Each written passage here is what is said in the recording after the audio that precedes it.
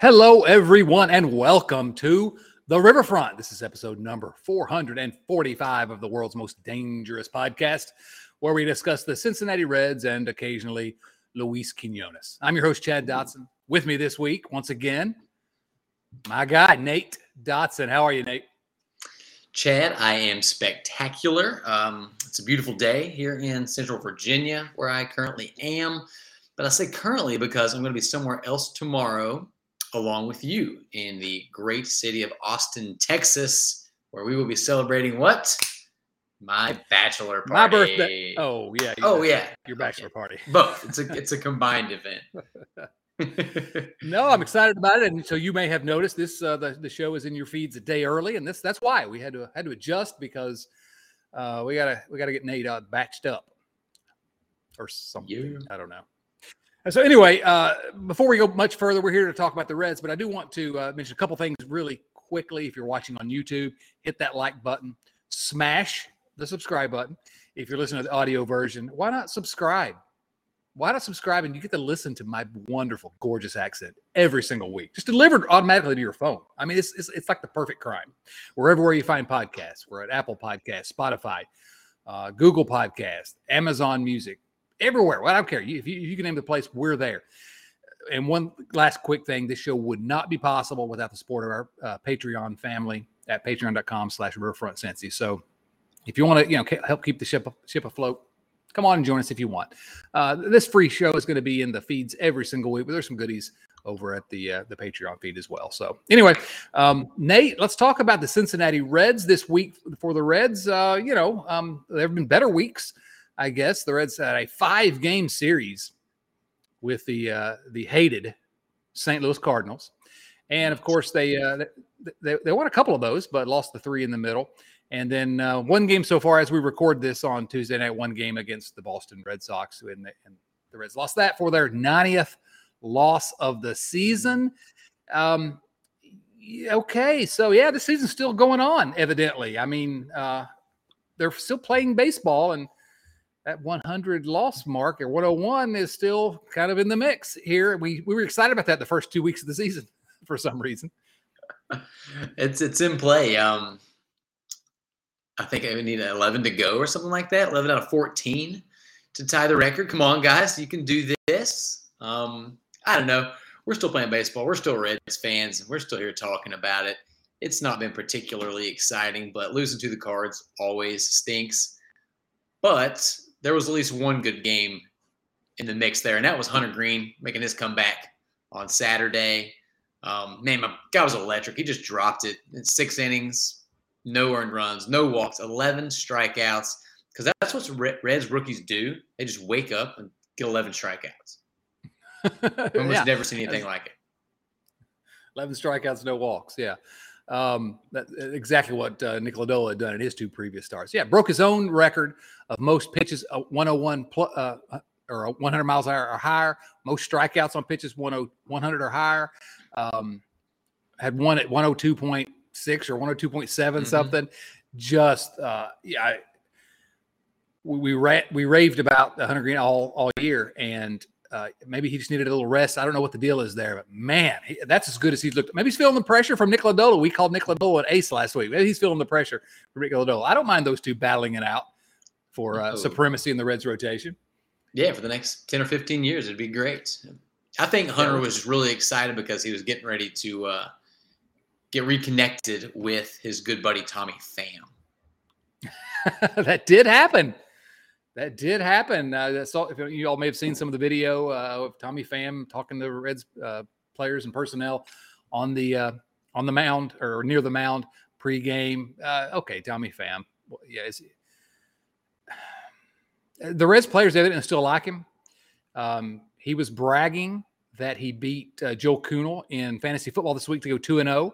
And I'm just not sure that Tommy Pham should be bringing up fantasy football, but he has very little understanding. But welcome back, Tommy Pham, I guess, whatever. Yeah, it seemed like there was a lot of hugs and hand pounds going around. Nick Lodolo took them out in that game, and he wasn't his sharpest, but still got 7 strikeouts in 5 innings. I mean, it's unreal what these guys are doing. Yeah, no, I mean, the things we kind of early in the year when the season was lost, and what are the things you're looking for this season? And that was one of the things we constantly talk about. Oh, these young guys, how are they going to develop? And there've been some injury issues, which that's going to happen. But by and large, all we've seen from those two and another one we're going to talk about in a moment is just the chart trends upwards with all of them. And so, would you have liked to see all of them win 20 games and have an ERA of 1.5? Yeah, of course. But I don't know if there's much they could have done this year that could make me more excited than I already am for what we have the next 2 years or next year, and then the next few years after that, hopefully, until they move to Seattle. I don't know. I'm terribly excited. That's what I'm trying to say here, Nate. Yeah, well, we should have probably 6 reasons to really tune in this last 2 weeks. A fun stat that I saw, stat lines in each of their last 5 starts. This was before the current Red Sox series. Nick Lodolo, 3.31 ERA, 32 2/3 innings, striking out 41 and walking 4. Hunter Green, 29 1/3 innings, 2.15 ERA, 40 Ks, 8 walks. And Graham Ashcraft, the one we have not mentioned yet, my man, my bro, president of his fan club. Can't marry my sister, but you can come hang out with us at family reunions and stuff. 2.67 ERA, 33 2/3 innings with 24 Ks and 8 walks. Yeah, what else could you ask for? Unfortunately, the rest of the product stinks, but we're having fun still, right? Right. Well, what more? we're trying. What more could you ask for? Luis Castillo, Tyler Mahle, Sonny Gray. That's what more could you ask for from those 3 guys? Absolutely, 100%. And you did mention Graham Ashcraft. Graham Ashcraft did a rehab start this week for Louisville and did not do well at all. Not great. It was not a good time, but I don't care, and the Reds don't care either. They announced he will be back for his next start will be in the big league. So just what I was hoping to see, all 3 of those guys are going to finish the year on the big league staff. And I don't know, I wanted to see that because, again, we're watching every night anyway, so might as well give us something to watch. But that's exciting. I mean, look at Graham Ashcraft's numbers. I mean, this is a guy that I hope nobody will go back into the archives and listen to our discussions before the season about Graham Ashcraft, because I didn't know what to make of him. But he's been, ups and downs like rookie pitchers have. But I'm blown away. Lodolo, I'm not surprised. I'm very pleased, not surprised. Hunter Green, not surprised. Very pleased, but not surprised. Graham Ashcraft, I'm genuinely surprised about that. That he's been able to be that effective with his pitch mix. But it's kind of special. I wrote about him a few months back after I became a full believer. I think he can do this. I think he can be a starter long term. And if he's your number 3 starter, that's not a bad place to start. That's not in terms of building a rotation the next few years. That's not a bad place to start. And the legend of Connor Overton may return at some point too. This is true.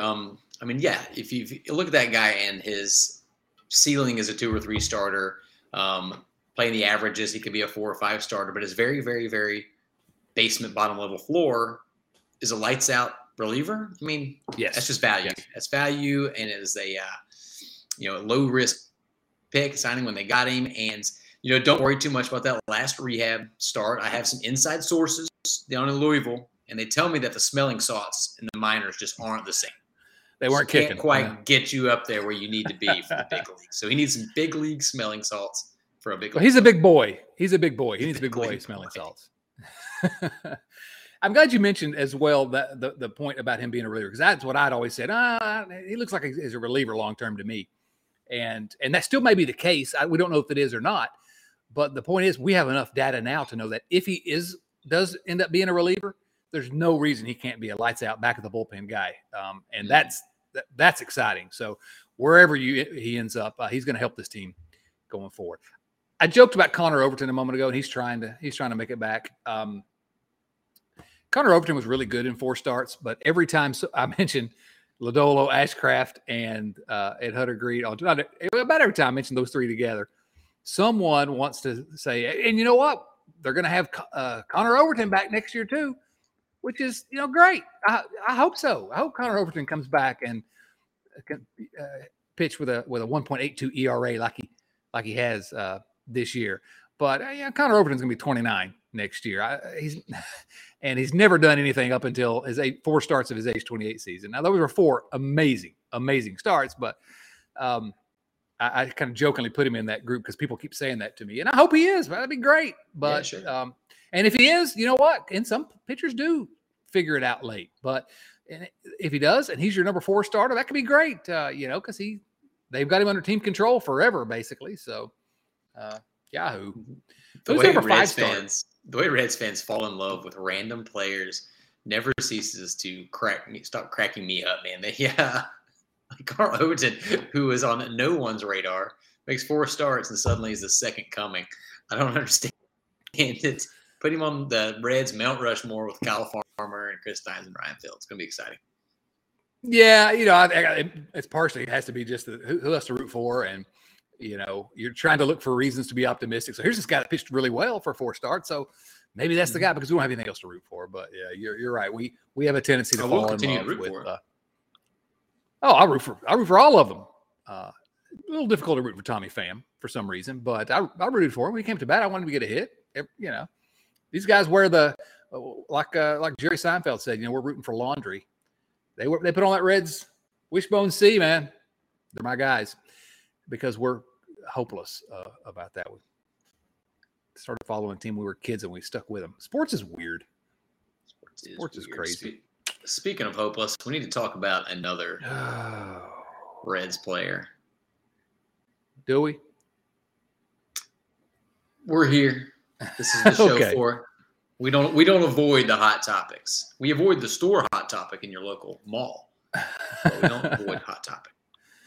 Yeah, so someone said on Twitter the other day that the top 3 Reds in games played this year, and actually I probably have that here.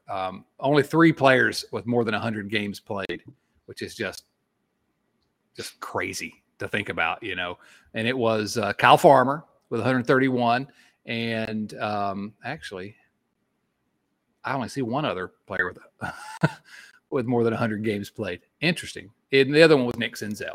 Nick Senzel, of course, played in 110 games this season. Nick Senzel, famously always often injured, finally got a chance to, 110 games is a lot for him. Well, he collided with the wall in center field in the first game on Tuesday night versus the Boston Red Sox, and broke his toe.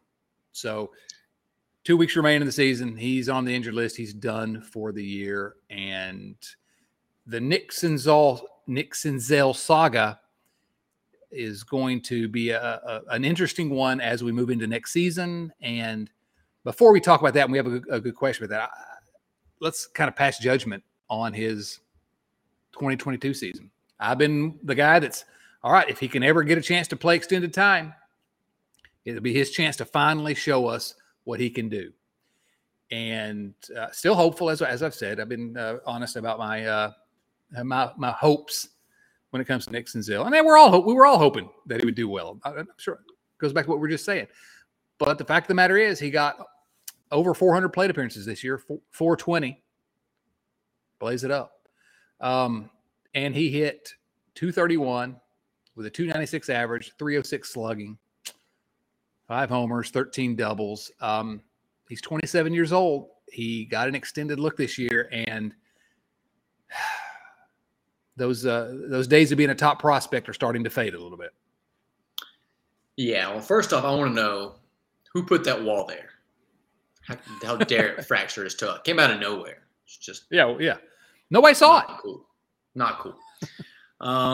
He got those plate appearances, and I think that there is a world where if you'd have asked me going into the season what I hoped for, what were my expectations from Nick Senzel, what would I consider a success, getting 400-plus plate appearances in 100-plus games probably would have been on there in some capacity. Unfortunately, the results have been bad. You just can't sugarcoat it. I think that there are enough encouraging things from a late season stance and swing change that they should continue to give him looks. They expect to be bad next year and need people to play the outfield so he can do that. He's not going to be expensive, but there are some the giant red flags were always if he's healthy. Can he be healthy when he's healthy? Yeah. But now the question marks are a little bit different. We've seen him relatively healthy, and he played like doo-doo butter. Yeah, That's bad. That sounds horrible. Yeah, I mean, the defense, it's hard to make a defense for him this time. We can still be optimistic and hope. But if you'd have told me he was going to get 420 plate appearances, I would have said he's going to be at least an average hitter. Mm-hmm. I would have bet a lot of your money on that. And he hasn't been. So that brings us around to our first viewer mail question of the night. As always, these questions come from our friends at patreon.com/riverfrontcincy, where you too can support the world's most dangerous podcast. Kyle Kapler asks, how shocked would you be if Nick Senzel is non-tendered this offseason? I think it's getting to the point where he's just occupying a roster spot, and I think I would rather have kept Albert Almora over him. Now, settle down, Kyle. That's questionable. That's questionable. Albert Almora, of course. A better offensive player than Nick Senzel this year. Well, slightly, but come on. But I guess it's arguable, Kyle. But the question from Kyle is, what are the chances they non-tender him? Basically, just don't offer him a contract and he's gone. And I think the chances are 0 for that. Now, is it because they still think he can break out? I can't say that, but it's something that Nate touched on a moment ago, which is they just don't have outfielders, and he's still going to be relatively cheap. And they've already invested significant funds in him. And do they have anyone that can play the position defensively as well as him? No, but I don't think there's any chance. Nate, you want to argue with me?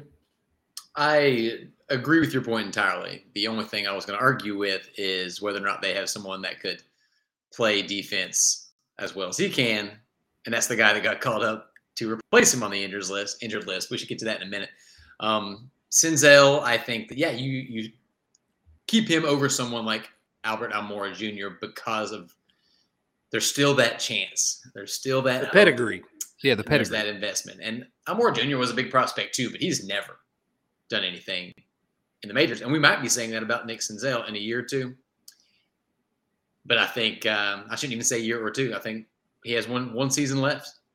Yeah. Before, at the very least, he'll get he'll be a change of scenery type of guy, and those guys pan out sometimes. But gosh, I want it to be here. I feel he feels like one of those guys that really matters to us, and it's been bad.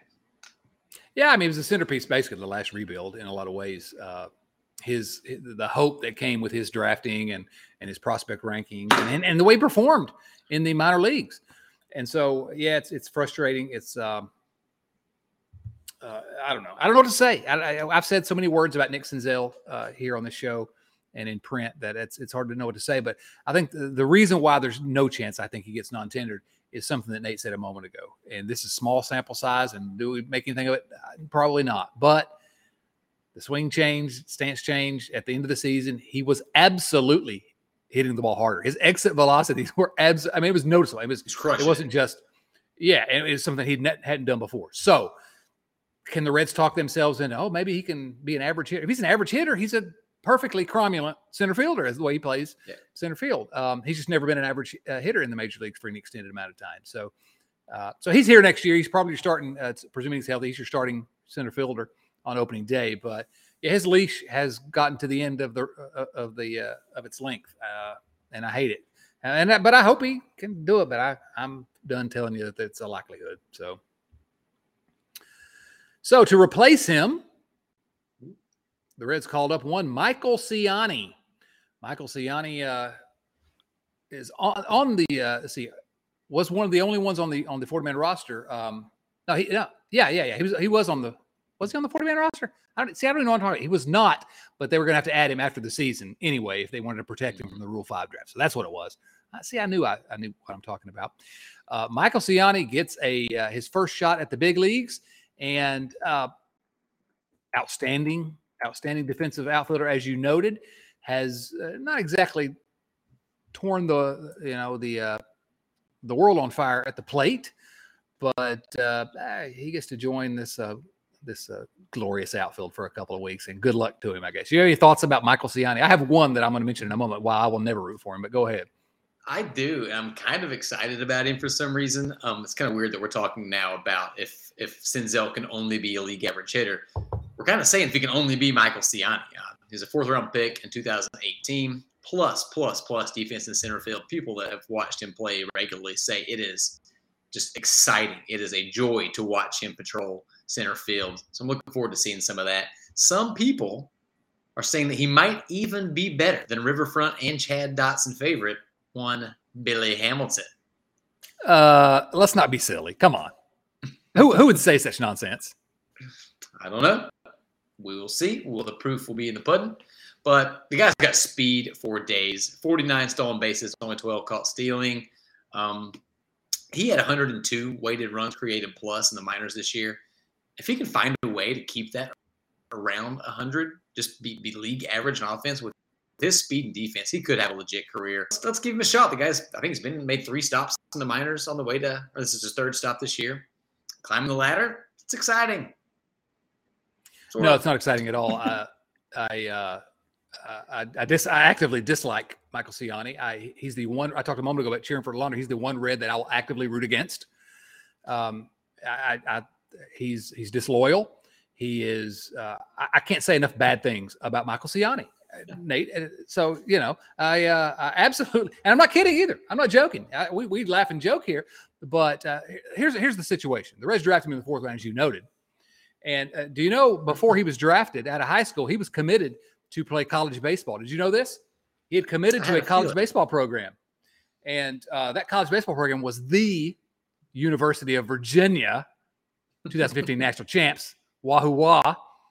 And he rejected Virginia to sign with Cincinnati. How dare you, Michael Ciani? How dare you? You want me to root for you? No. You're the enemy of this podcast from now on. Sorry, Nate. I had to get off my chest. I mean, that's totally legit, totally rational thinking, and it's a shame that he has to. He didn't play for one of your favorite teams, so he could play for one of your favorite teams.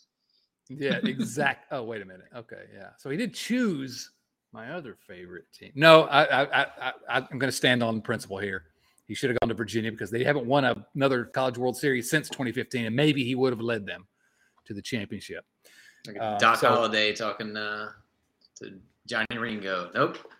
I'm sure of it. I hate him. I hate him. Oh, yeah. So, Michael Ciani, you're dead to me. Good luck to you, but actually not good luck to you. Bad luck to you. All right. After that ridiculous diatribe against some poor guy who's just trying to make a living in baseball, welcome to the big leagues, buddy. You're going to get some criticism up here. Mm-hmm. You don't escape it. This is the big leagues.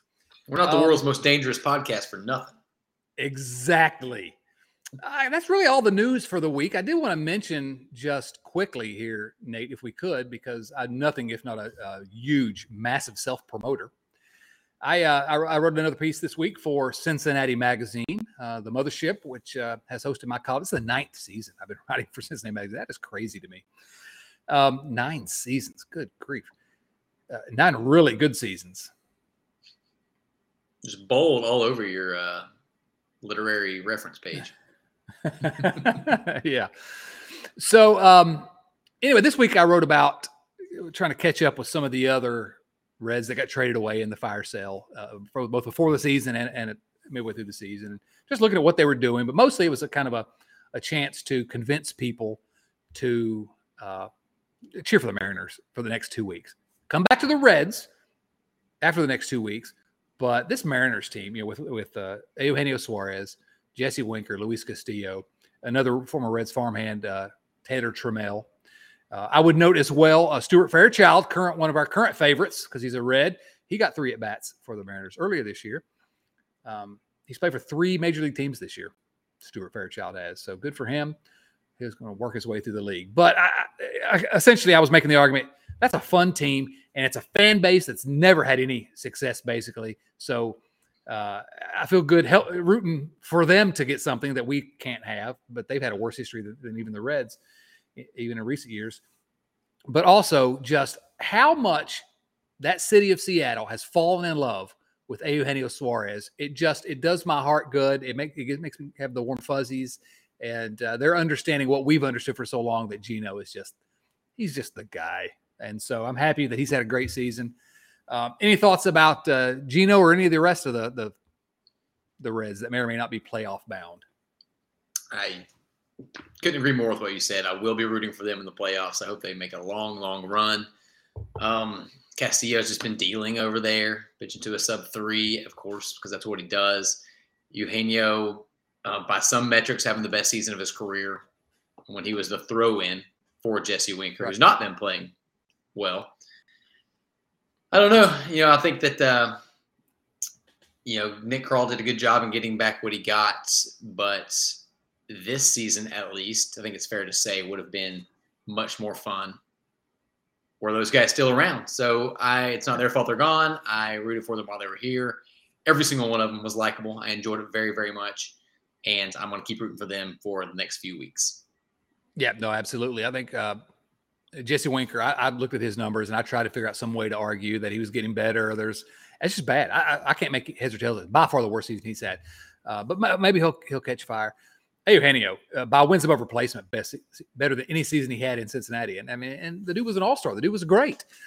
The dude hit like 90 home runs one year, I think, for the Reds. I can't remember exactly the number. It was a record. Something like that. Yeah, it was like a record or something. Yeah, so I'm rooting for all those guys. And I don't know. I just love the Seattle social media account, the Mariners social media account, just constantly good vibes only. And it really hits me. There is one other former Red that we lost from last year's team that looks like is currently anyway going to be in the playoffs, even though he's not had a very good season. He's actually on the injured list right now. That's our buddy Nick Castellanos. So I hope he gets some October glory as well, even though I can't bring myself around to cheering for the Phillies. Yeah, let's not go crazy. In that piece at Cincinnati Magazine, and you should all go read everything I write at Cincinnati Magazine because it's amazing. It's absolutely incredible. It's like William Faulkner decided to write about baseball. It's just unbelievable. I'm very modest as well. I'll tell you that. But so talking about former Reds, I had to sneak in somebody that you mentioned earlier, Billy Hamilton. He snuck his way into yet another Cincinnati Reds column in the year of our Lord 2022 because he's playing with the Minnesota Twins now. Yeah, they're on the outside looking in, but man, you like having a guy like that on a playoff roster. If it were a playoff roster, right? But it turns out that Billy Hamilton has exactly the same number of hits. He's played in 10 games. He has exactly the same number of hits as his fellow former Reds on that roster, Sonny Gray and Tyler Mahle, who are pitchers and haven't actually batted. So God bless you, Billy Hamilton. I'm never going to stop being a fan. One last thing, Nate, before we get into the last viewer mail questions that we have here. I'm insane. I do the stupid podcast. I write that column, and I also have a newsletter about the Reds. That's called The River. It was named The Riverfront before this show was named that. And this week, if you're subscribed at chaddotson.substack.com, because again, I'm self-promoting, what I wrote about was the most likable Red. And the only reason I mentioned that is, well, there's two reasons. One is to promote myself because, go subscribe to my free newsletter. I write words. You should want to read them. But the most, you said earlier, Luis Castillo, Eugenio Suarez, Jesse Winker, all just incredibly likable. I mean, I can't say a bad thing about any of those guys. I really, truly enjoyed rooting for them. The anti-Tommy fans. So I talk about the most likable Reds of my lifetime. And it was prompted by on Twitter, I said Suarez might be the most likable Red of my life. And some people kind of came back at me. And there were some other good ones. Sean Casey is the one that was mentioned by more people than anyone else. Yeah, absolutely. Who else do we have? Todd Frazier. Todd Frazier blocked everyone in Redsland on Twitter on his way out the door, but he was a likable guy when he was here. I enjoyed that guy. Votto, Barry Larkin, Brian Pena was one that I wanted to see what people thought because I put him in there. He was way more likable than people realize. But is there anyone that I missed there? Who comes to your mind when you think most likable Red of your lifetime? Is it someone other than those names that I mentioned? Sean Casey is the one that pops up first. no surprise to anybody that listens to this regularly, but Adam Dunn for me is ability to carry a sense of humor on the ball field. I think is something you don't see too often.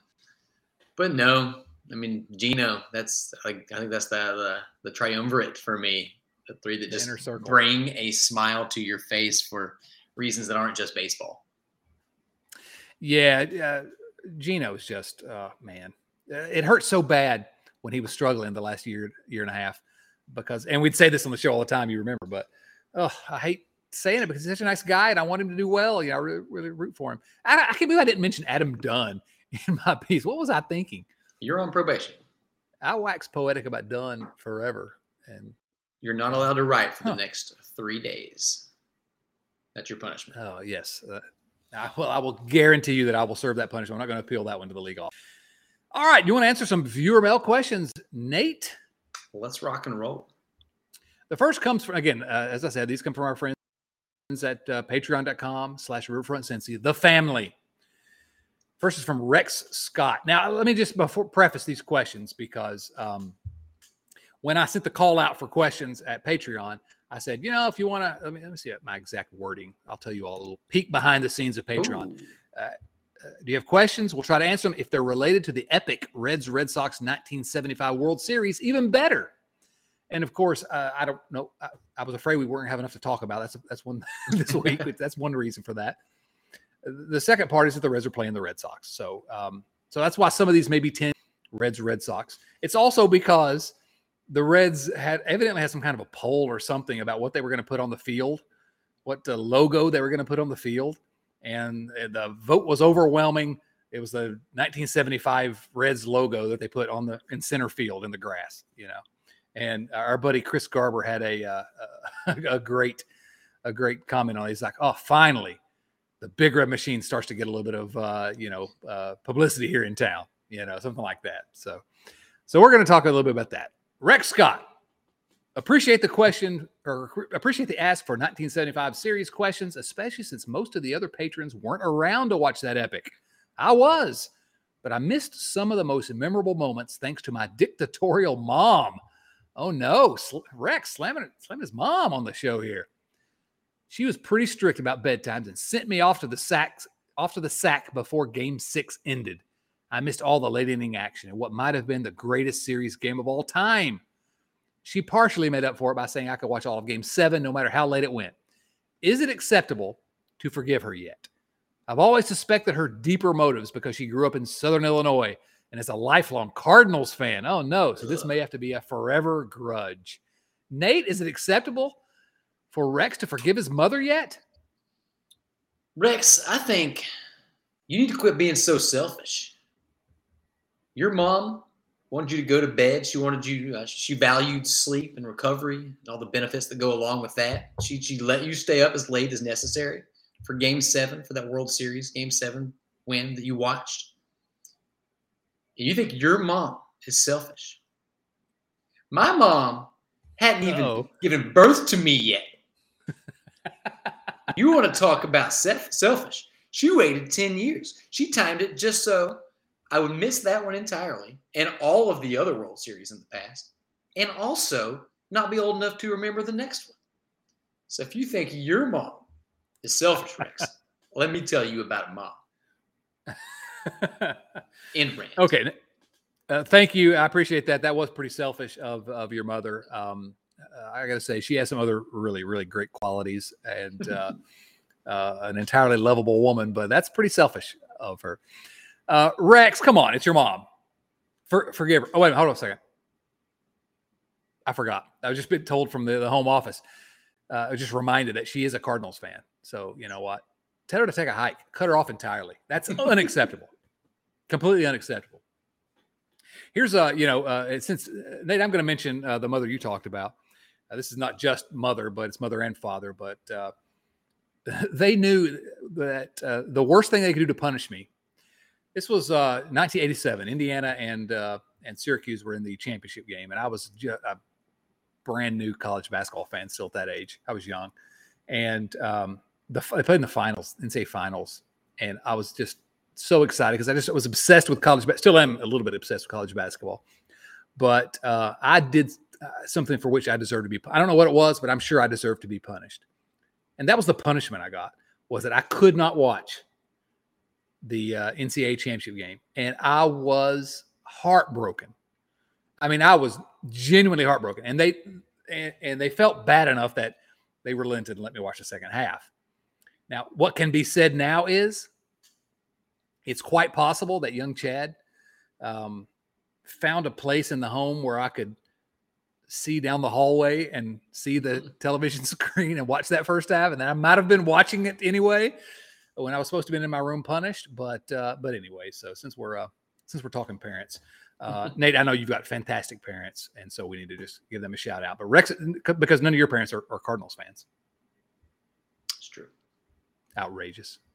Completely outrageous, Rex. How dare she? Although, Nate, you make a good point about how selfish your own mother is. I like her, but that's selfish. All right, Seth Shaner has the next question. Here's Seth's question. In a chapter of my time-traveling book about baseball, parentheses, publishers wanted, time-traveling book about baseball. Man, I want to go on Audible and grab that one. My son and I witnessed Game 6 and Game 7 of the 1975 World Series. Not only that, but we were near the team bus when Pete Rose, maybe, told a bewildered Sparky Anderson that not only was Game 6 the greatest game ever, but that he was sure they would win Game 7. Sparky, possibly, was beside himself with anguish, having lost 2 World Series to that point and seeing another possibly taken from him. How would you have reacted in that moment, having seen Fisk wave it fair, like Pete or like Sparky? Now, a couple things here. Number one, we think of the Big Red Machine as a dynasty, but in 1975, and if you go back and listen to our Building the Machine series, limited series that we did here, it was not at all evident that the Reds were going to be a dynasty. They had lost 2 World Series during the Big Red Machine era. They had also had one other year where they were amazing and lost in the National Championship Series to the Mets. And, you know, after Game 6, if they lose another one, all of a sudden it becomes maybe Sparky's job is in danger. It looks like they're underachieving. And so how would I have reacted in that moment, having seen Fisk wave it fair? Like Pete, greatest game we ever played, but I'm definitely going to win Game 7, or like Sparky, anguished over possibly losing another one. Nate, I guess I've kind of vamped a little bit here for a long enough time to give you an opportunity. Is there anything you want to say before I tell you my answer? It depends on how old I was. If I was, teenager or younger, I might have cried after Game 6. If I was in my 20s, I would probably had, I would have been in my cups a little bit and may have been very unpleasant to be around. My current age, I would stew in a way that would make myself disappointed in myself for caring so much. But to react like Pete Rose did in that moment, I think is one of the coolest little anecdotes. How about you? It is, say what you want about Pete Rose, and people will say what they want. But yeah, that's always been one of my favorite anecdotes. That while he was playing, he understood that it was a great game. I guess my answer is this: I would not have been there beside the bus to answer that question or to have that discussion, Seth, because I wouldn't have been at the game. I would have, I'd have left, and I told my buddies, I got to go see about a girl, and miss the game. Now, bonus points if anyone knows what that's a reference to. Nate, do you know what that's a reference to? Was that a Freddie Prinze Jr. movie? You know that I'm a connoisseur of Freddie Prinze Jr. movies. No, that's from Good Will Hunting. Good Will Hunting. Robin Williams was a big Red Sox fan, but he missed Game 7. His buddies all went. Or Game 6. He missed it. Had to go see about a girl. And he was glad that he did it. So anyway, I don't know. I'm trying to figure out. Every week I try to figure out some way we can talk about the movies instead of the Reds. And so there you go. Hey, I saw a good movie this week, Nate. Can I just mention that really quickly? Please. Do you like the horror movies? I like really, really good ones. Not one of my go-to genres, but the future wife is a big horror movie fan. So got your recommendation earlier today, and she's very excited to watch it. I despise horror movies. Always have. Not a fan whatsoever. But everyone kept raving about this one, and it's called Barbarian. is the name of it. It's in theaters now. And so, and I can't say anything more about it because you don't go look for anything about it. You do not want it spoiled. But man, that movie was well made. I'm starting to wonder if I'm a horror fan now. I'm not. All right, let's get back to the viewer mail. Sydney Price asks this: what is a socks, and why is it red? I'm not sure I have an answer to that, but I have a sort of a different question. Nate, what is a socks, and why is it red? That's a strange. I've been wondering this for a long time myself. I don't know what the red ones are. There's white ones. There's Bo's apparently. Some guy named Bo has some socks. Evidently, I don't know who Bo is. So my question is this: what if the Reds had never changed from the red stockings? What if they just stayed the red stockings? And so the 1975 World Series would have been the red stockings versus the red socks. Would it be the only leg wear on leg wear World Series in history? Oh, leg wear. Listen, let me just make clear. I do not approve of leg wear on leg wear violence. I'm firmly against. But that would be the only instance of it. Yeah. I'm glad the Reds are not the Red Stockings. The ridiculous name, and Red Sox is only slightly less ridiculous. Yeah. Now Red Legs, the Reds were the Red Legs officially for a short period of time. I'd be okay with that for whatever reason. I think that's fantastic. But maybe it's because I started a site back in 2005 called Red Leg Nation. Maybe I'm biased. All right. Question next comes from Joey Gaditza. Joey says, hey, guys, I watched some old clips of Louis Tiant's delivery off the mound, which the Reds argued was a balk. In today's game, would umpires consider such a delivery a balk? Thoughts? First of all, if you haven't seen Luis Tiant, go to YouTube or wherever. That dude was, first of all, he's amazing. He's a fantastic pitcher, especially in 1975. But his windup and delivery was amazing. We don't see that anymore. We don't see that kind of delivery anymore. I wish we did. Johnny Cueto is the last pitcher that has sort of a funky delivery. We don't, but we had Cueto. We had Bronson Arroyo with that high leg kick. Nowadays everyone's kind of, maybe it's analytics and they're all trying to get the same motions, but it's all vanilla. I miss guys like Luis Tiant, but no, I don't think it was a balk. Your mileage may vary, but I don't think umpires will call it a balk today, mostly because the league office would say, that guy's entertaining. Let him do whatever he wants to do. We don't have enough entertaining pitchers. Nate, what do you think? Have you seen it? I saw this question, went and looked a little bit. It had been a while since I'd seen any video, but they wouldn't. There are some weird setups now. You get a lot of weird hand motions while pitchers are getting ready before they start their delivery. They get away with that, which is very annoying. Pitchers get too much. I don't know why they just let pitchers do whatever they want. But I think Tiant would be perfectly fine, and he'd probably still be really, really good.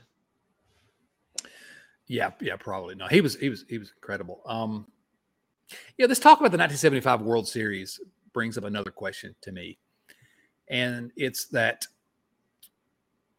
I have on DVD of all things. I think they're all on YouTube now. I think maybe not, but I have all 7 games of the 1975 World Series on DVD. And so when I got that, I was able to go back and actually watch them for the first time in my life. I'd never seen any of those, and it was amazing. It was so much fun listening to the broadcasting.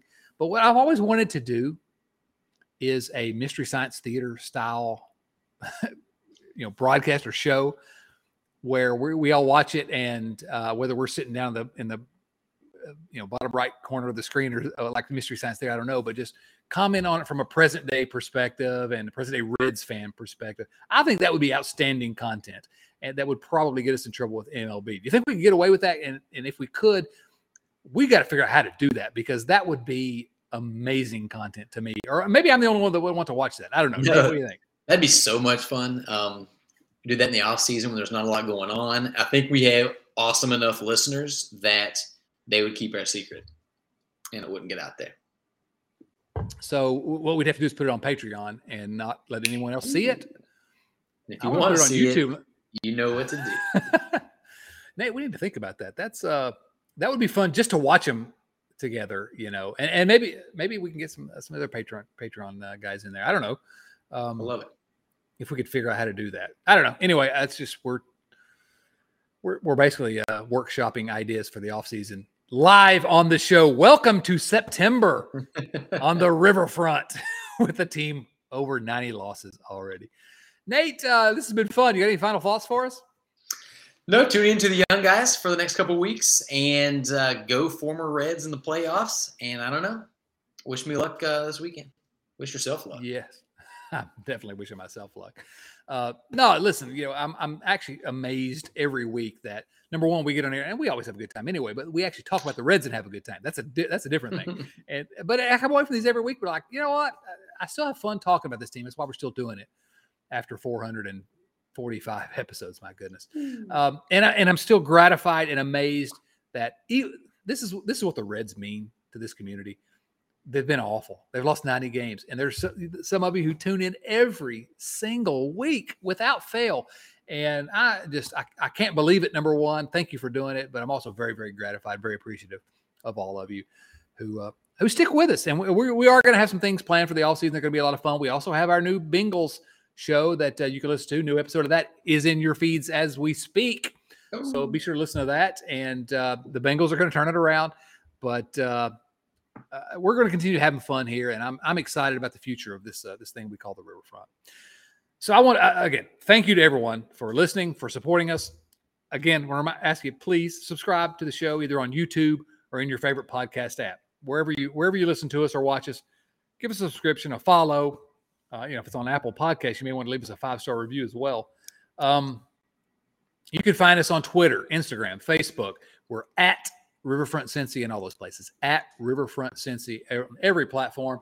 And then once again, a huge thank you to our supporters at patreon.com/Riverfront Cincy. This show literally would not be possible without the support of our Patreon family. So we'd love for you to come join in our wacky hijinks. Just click the link in the show notes or go to patreon.com/Riverfront Cincy. Nate, good time, man. Good time. That was a blast, as always.